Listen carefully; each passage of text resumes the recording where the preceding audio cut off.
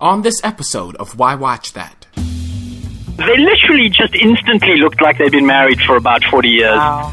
It was, I truly have never seen anything quite like it, and I do think, and they both said it, there is something to the fact that they are veterans and they have been doing it a very long time, and they could literally just take a scene on the page and just execute it instantly. It's like a heartfelt scene, and Richard's just reading it, and I'm already feeling ripped up, and then suddenly he just snaps out of it. He's like, no, I think it's more like this, I'm really sorry. And then, no, I think it's a little less, boom. And it's like he's just working on a dial on himself and just turning it on and off. It was very inspiring. Wow.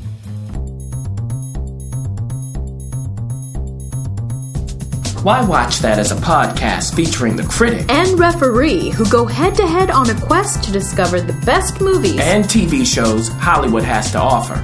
Expect the unexpected from the critic. Well, nothing gets past the ref. We do all the work, so you don't have to.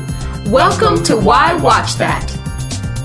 Presented by Dynamic Network.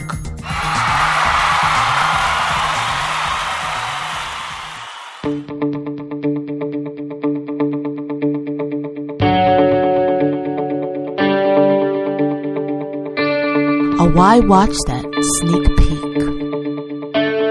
Guess what, listeners? We got a chance to see a sneak peek of the new movie that's coming out on August 26th called The Hollers. And it stars a pretty amazing cast. But before we get into that, it is directed by the wonderful John Krasinski, who you know from The Office. Yeah. And it's Emily Blunt's husband.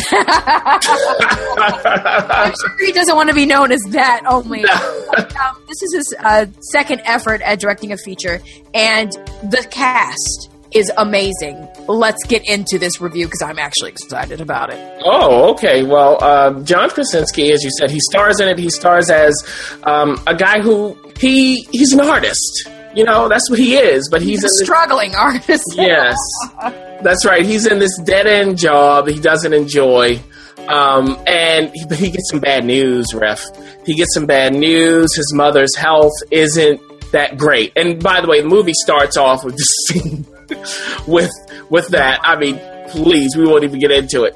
So he goes back home. He's in New York City. He moves back home. Well, not moves, but he goes back home to check in on his mother, and he has to encounter all of the people he's been avoiding for the past few years in his hometown. Now, this is a small town. This isn't, he's going from one extreme to the other. Yes, that's right. By the way, his fiancée, girlfriend, we don't know who, is played by Anna Kendrick. She's pregnant, so that's a whole thing, too. Very pregnant, yeah. Yes. His brother, played by Sharlto Copley, who's from District 9. Yeah. He has some problems, moved back home with his parents. His wife and he have broken up. She seemingly moved on. He has not. With Josh Groban! And then, Josh Groban plays a youth pastor. So that's going on. His father and mother are played by Richard Jenkins and Margot Martindale, who are great. Margot. Yeah, Yes. So Margot is in the hospital. They have to operate. The question is, can this family come together? Can all of these problems be resolved? And can her health be taken care of at the same time? So that's it. I don't think we should say anything more. No, don't say anything more. But here's what we will say. In the feeling of this movie, it's the word that keeps ringing through. It's an endearing movie. This is John Krasinski.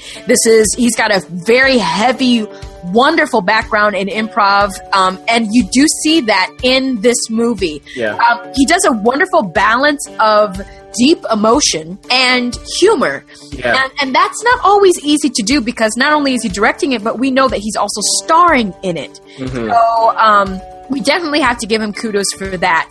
The cast is stellar. These are veteran actors. This is a bunch of people he really doesn't need to do anything with. But it wasn't all glorious. No. Yeah, I mean, to me, Ref, here's what it is. It's like almost every scene was too long. Like, they could have edited it down a bit. It was just a little too much time that he gave to all of them. And for me, also, story-wise, I was most interested in Richard Jenkins and Margot Martindale.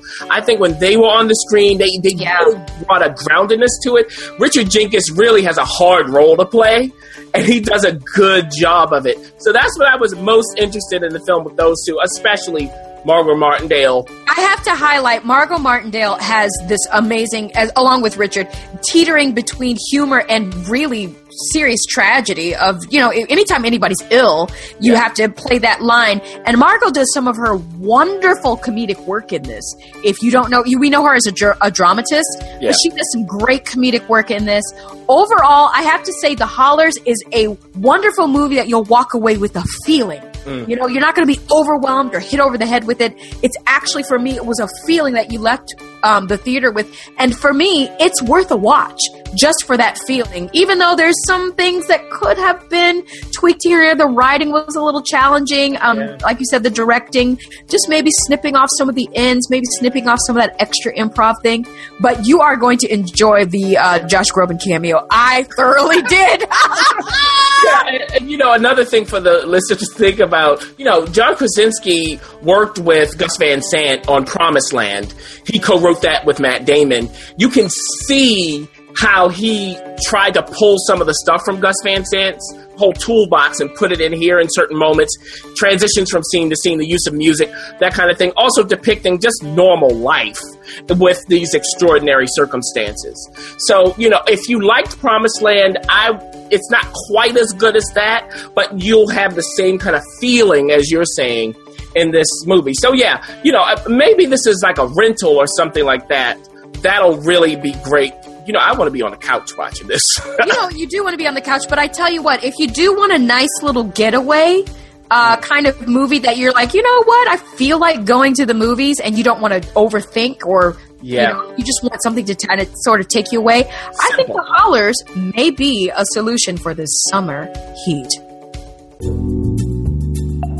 The Why Watch That interview. Hey there, listeners. We have a very special treat for you. We have someone special on the show.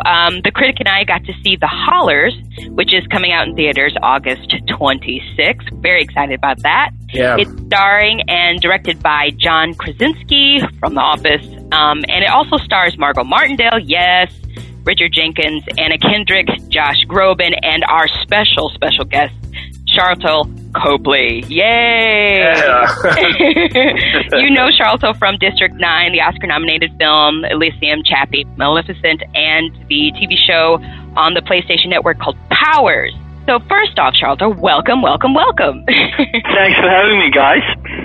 Great. Now listen, you get the Best Name in Showbiz Hollywood Award. I thought I was going to get the most difficult to pronounce name in Showbiz Award. I hope I'm not murdering the name. I sort of don't really listen to how people pronounce my name anymore. I just sort of let whatever goes slide. Honestly, I don't really notice. I wasn't paying attention if you pronounced it correctly. The trick is to say it really fast, and then maybe you won't notice. And you sort of gloss over it. That is what sort of often goes down. I probably, all things considered, I might have sort of maybe changed my name if I was trying to be a movie star with a movie star name. I should have thought that one through. But I was too old and developed at the time. I was like 34 at the time I did District 9. I was pretty much attached to my name. I'm like, no, man, I'm me. I'm good. Whatever happens. Well done. Well, listen, The Hollers, I enjoyed it so much. It's an endearing film with such a stellar cast. And, we totally believe this family and all their craziness. It's such a ride. Tell us how you became attached to the project. I knew John Krasinski through Emily, actually, and he called me and said he wanted me to play this role and play his brother. And I read it, and I thought the character would be fun. I'd been looking for something, frankly, where I didn't have to kill anyone or have my face blown off. Really, I was like, you know what? I just want to do some proper acting that's like in a drama, like small movie where I don't die and my mother can watch. And so this came along, and I was like, "This is great! This is perfect!" I was like, "Yes, I'll take it." Yeah, great. And, speaking of John Krasinski, we mentioned he directed The Hollers. He's also one of the principal actors. What was that like, Sharlto? What was it like to be directed by him, to act with him all at the same time? It was very interesting because it was the first time that I've done a movie with an actor-director, and so I was curious to see how that would go. I pretty much figured that he would be extremely stressed by the end of the film, and a lot of stories you hear of actor directors, they are. And I've seen, I know what it takes or the toll it takes on directors, and John was producing as well, by the way. Wow. He, when a location doesn't get cleared at the last minute or something, he's got to go behind closed doors and try and do something like actually hands-on producing. So I said to him, I don't know how many episodes of The Office he directed or how much he had done, but he really just looked like sort of a veteran at it. It was quite something. He would just sort of shift in front of the camera, behind the camera effortlessly. And most importantly, he just created an incredibly, as I suppose would make sense, as an actor, you would create a great space for other actors, you would assume. Yeah. And that did happen. He made an amazing space for the actors and just kept the pressures and stuff that he was facing, because he was facing them, but he just kept them totally away from us and handled them, somehow quietly without us hearing about it or seeing cracks sort of on him at all. It was an incredible space and, as you say, an incredible cast too. Yeah. So you play Ron Holler, the son and brother who seems to keep coming up short in life, and we watch him, and it's sometimes hilarious, but we watch him struggle to find his place in the family. How did you approach finding the balance between Ron's tragedy and comedy? They're so closely linked, tragedy and comedy. Tragedy is comedy from a far enough distance.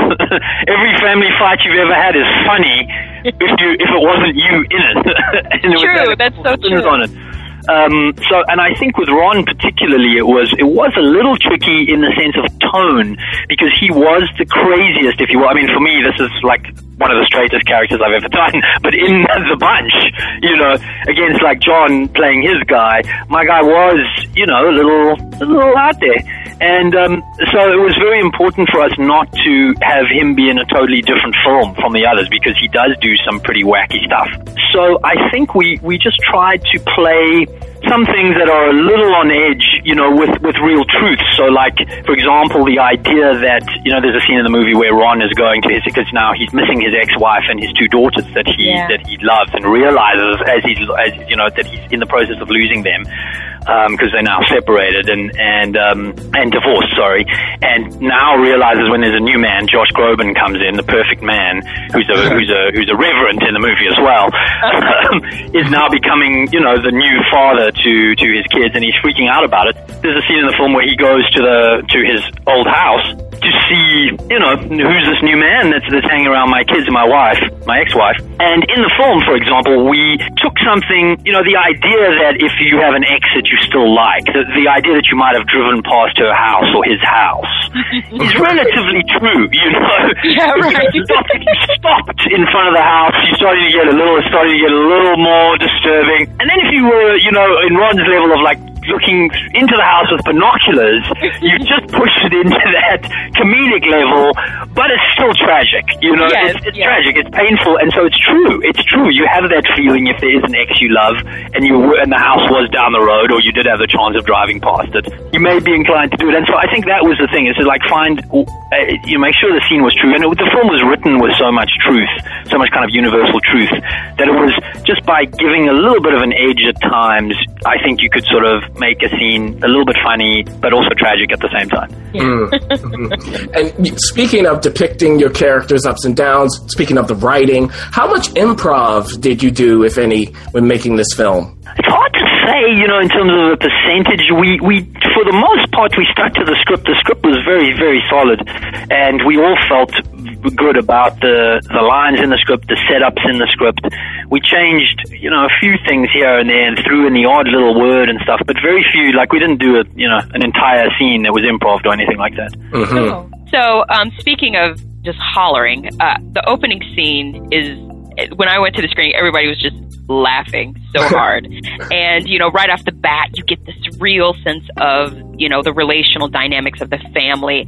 What was it like working with veterans, Margot Martindale, Richard Jenkins, who we love, and of course Anna Kendrick, and and your hilarious scenes with Josh. I mean, all of these actors, you know, and it's difficult because I've worked with a lot of great actors on stuff, and so I feel very fortunate. In this case, where you had to play a family, it's a little scary going in because you're really hoping that there's going to be a chemistry. You know everyone's good, but that doesn't necessarily mean you have chemistry and that you energetically feel right. I was, for example, you know, I was a big fan of Richard Jenkins. I'd seen him play fathers many times. Yeah. And I thought, I kind of look like this guy. I feel like he could probably be my father, like genetically, he just looked at us. So I really want to make the audience buy that I am his son. You know, that was one of my biggest focuses because obviously his and my relationship is so critical. And so I really put a lot of effort into that. I wanted him to sign off on the accent and to sign off into, you know, and everything because he's such a talented actor. And I mean the same with Margot and the same with all of them. But specifically, you know, we did a table read with John and myself and Margot and Richard as the family when Margot and Richard had just arrived, and the two of us just watched them and we kind of looked at each other, and it was probably the first time in my career that I've actually felt intimidated, where I just watched them reading scenes and just explore. They literally just instantly looked like they'd been married for about 40 years. Wow. It was, I truly have never seen anything quite like it, and I do think, and they both said it, you know, there is something to the fact that they are veterans and they have been doing it a very long time, and they could literally just take a scene on the page and just execute it instantly. It's like a heartfelt scene, and Richard's just reading it, and I'm already feeling ripped up, and then suddenly he just snaps out of it. He's like, no, I think it's more like this, you know, I'm really sorry. And then, I think it's a little less, you know, boom, and it's like he's just working on a dial on himself and just turning it on and off. It was very inspiring and very it set the tone for us, you know, immediately. They held that space incredibly well. Wow. Did you know? Part 1. Guess what, Rep? Guess what? Yes. I have a Did You Know? Great. I'm laughing because this is the second time. What? Listeners, when the critic has, did you know, he waits for me to talk, even though it's supposed to be him. Oh, we're not even going to get into the whys of what's going on back here with what I have to do anyway. Did you know? Here's what it is. Here's the question. Here's the question. Which upcoming movie coming up really soon features a leading actress who went to therapy before filming began, just to make sure that she didn't ruin her friendship with the director while on set? Oh, wow. So I'm thinking it's a relationship. Okay. You know what? I have no idea. I really don't know this one. I'll think about it, but give me a second. All right.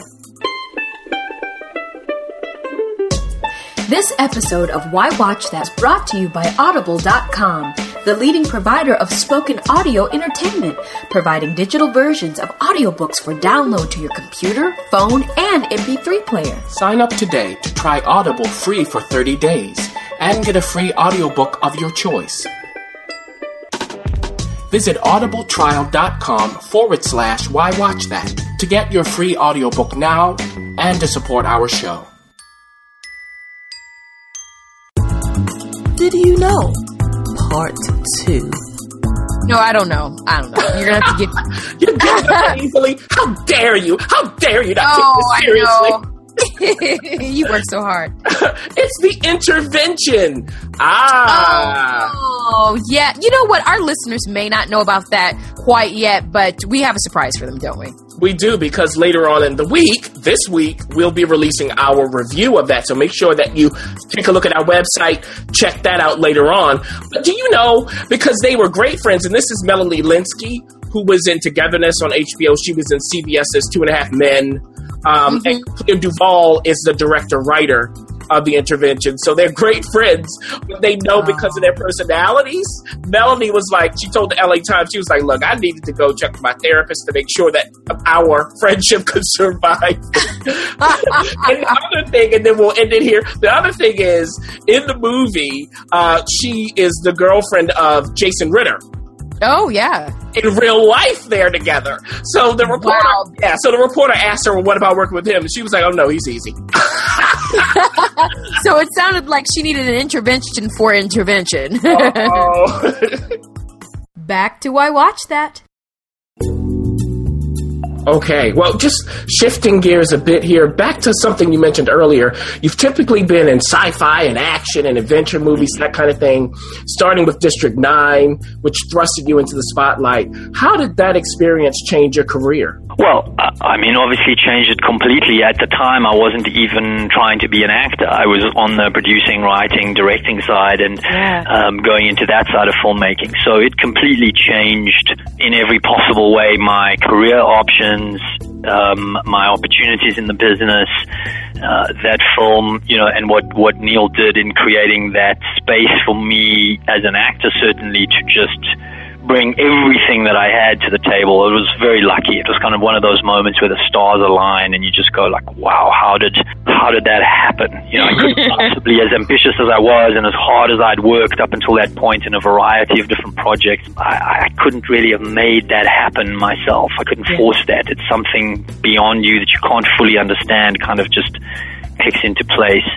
And in my life, in my personal life, obviously it made it extremely different in the sense of I moved out of South Africa. I live like a gypsy now, living around the world, and quite brutal on you when you had a pretty normal life up until 34 years of age, you know, where I had an office that was 6 minutes away from my work, and realizing how kind of disorientating the business can be. Yeah. In no small part because of the constant travel, because you can't be in one place and just do all your work and go home. It's been an interesting time, and it takes work to stay grounded. It really does. It takes a conscious effort. Yeah, that's great. That's like real talk, right? You know. Yeah. So you've got the action thriller Free Fire coming out shortly with Brie Larson and Cillian Murphy and Armie Hammer, which presumably is quite different from The Hollers. Just back to shooting people. Back to shooting innocent people. No confusion in the title there. The poster has bullets on it. But what kind of experiences do you walk away with from working on those two types of movies? You know, you alluded to it a little bit earlier. I think it's very different for me to have come from doing studio films to going to do sort of festival movies, and I sort of, at a certain point, I was like, I want to go to a festival. Like, what's it like to go to, you know, Toronto or London or Cannes or any of these things? You know, I really want to go. And to have two of them, you know, we out in Midnight Madness again, and Hardcore Henry, the movie I did, you know, previously premiered at Midnight Madness. So I'm back to Toronto this year with Free Fire, and we're opening the London Film Festival with Free Fire as well, which is very exciting. And it's great, man. You really do feel like you're making art when you work with these people, whereas on the other stuff, maybe not as much. Neil Blomkamp stuff always felt very artistic to me, albeit, you know, with a more commercial spin on it. But these are such movies with such sort of auteur directors that are making something really personal and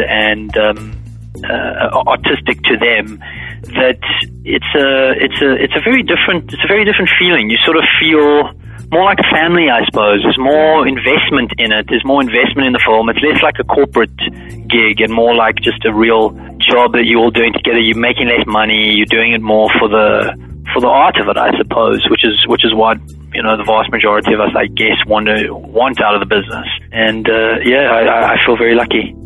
Great. Okay. Well, you know what, Charlton, we're coming to the end here, but we here at Why Watch That, we always close our interviews asking what movies or TV shows our guests are currently watching. So what are you watching right now?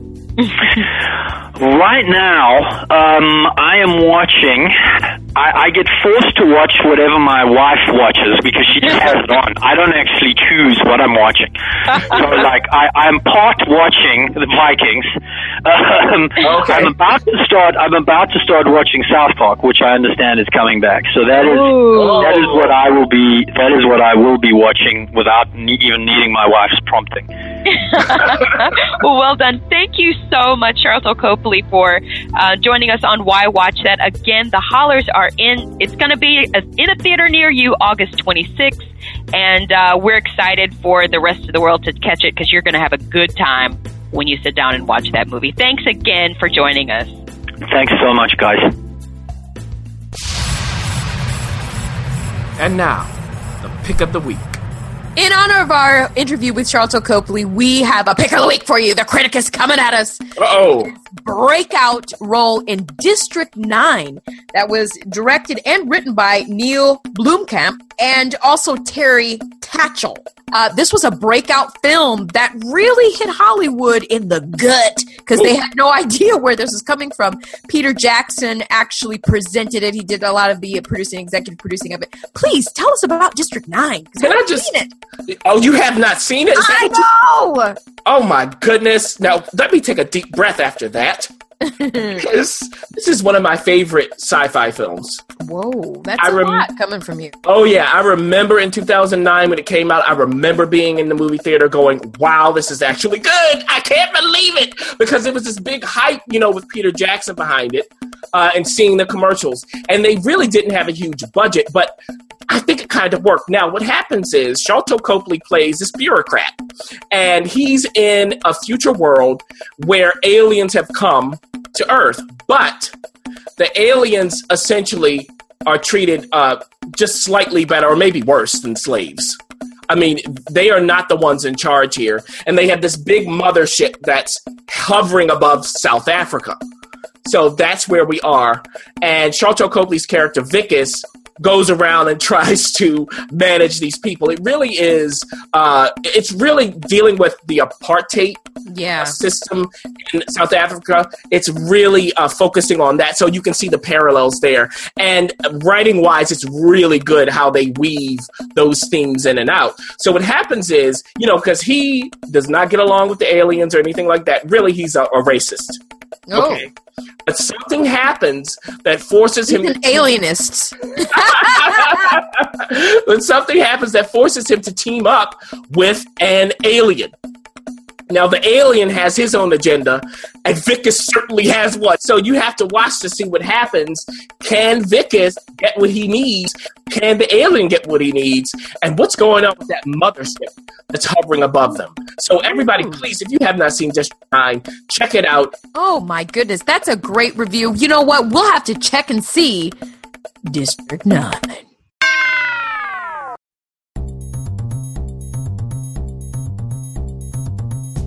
Thanks for listening. For additional resources, visit whywatchthat.com. Good idea, and we'd love to hear from you. So go ahead and leave comments, feedback, and you can rate us on iTunes. We'll see you next week. See you.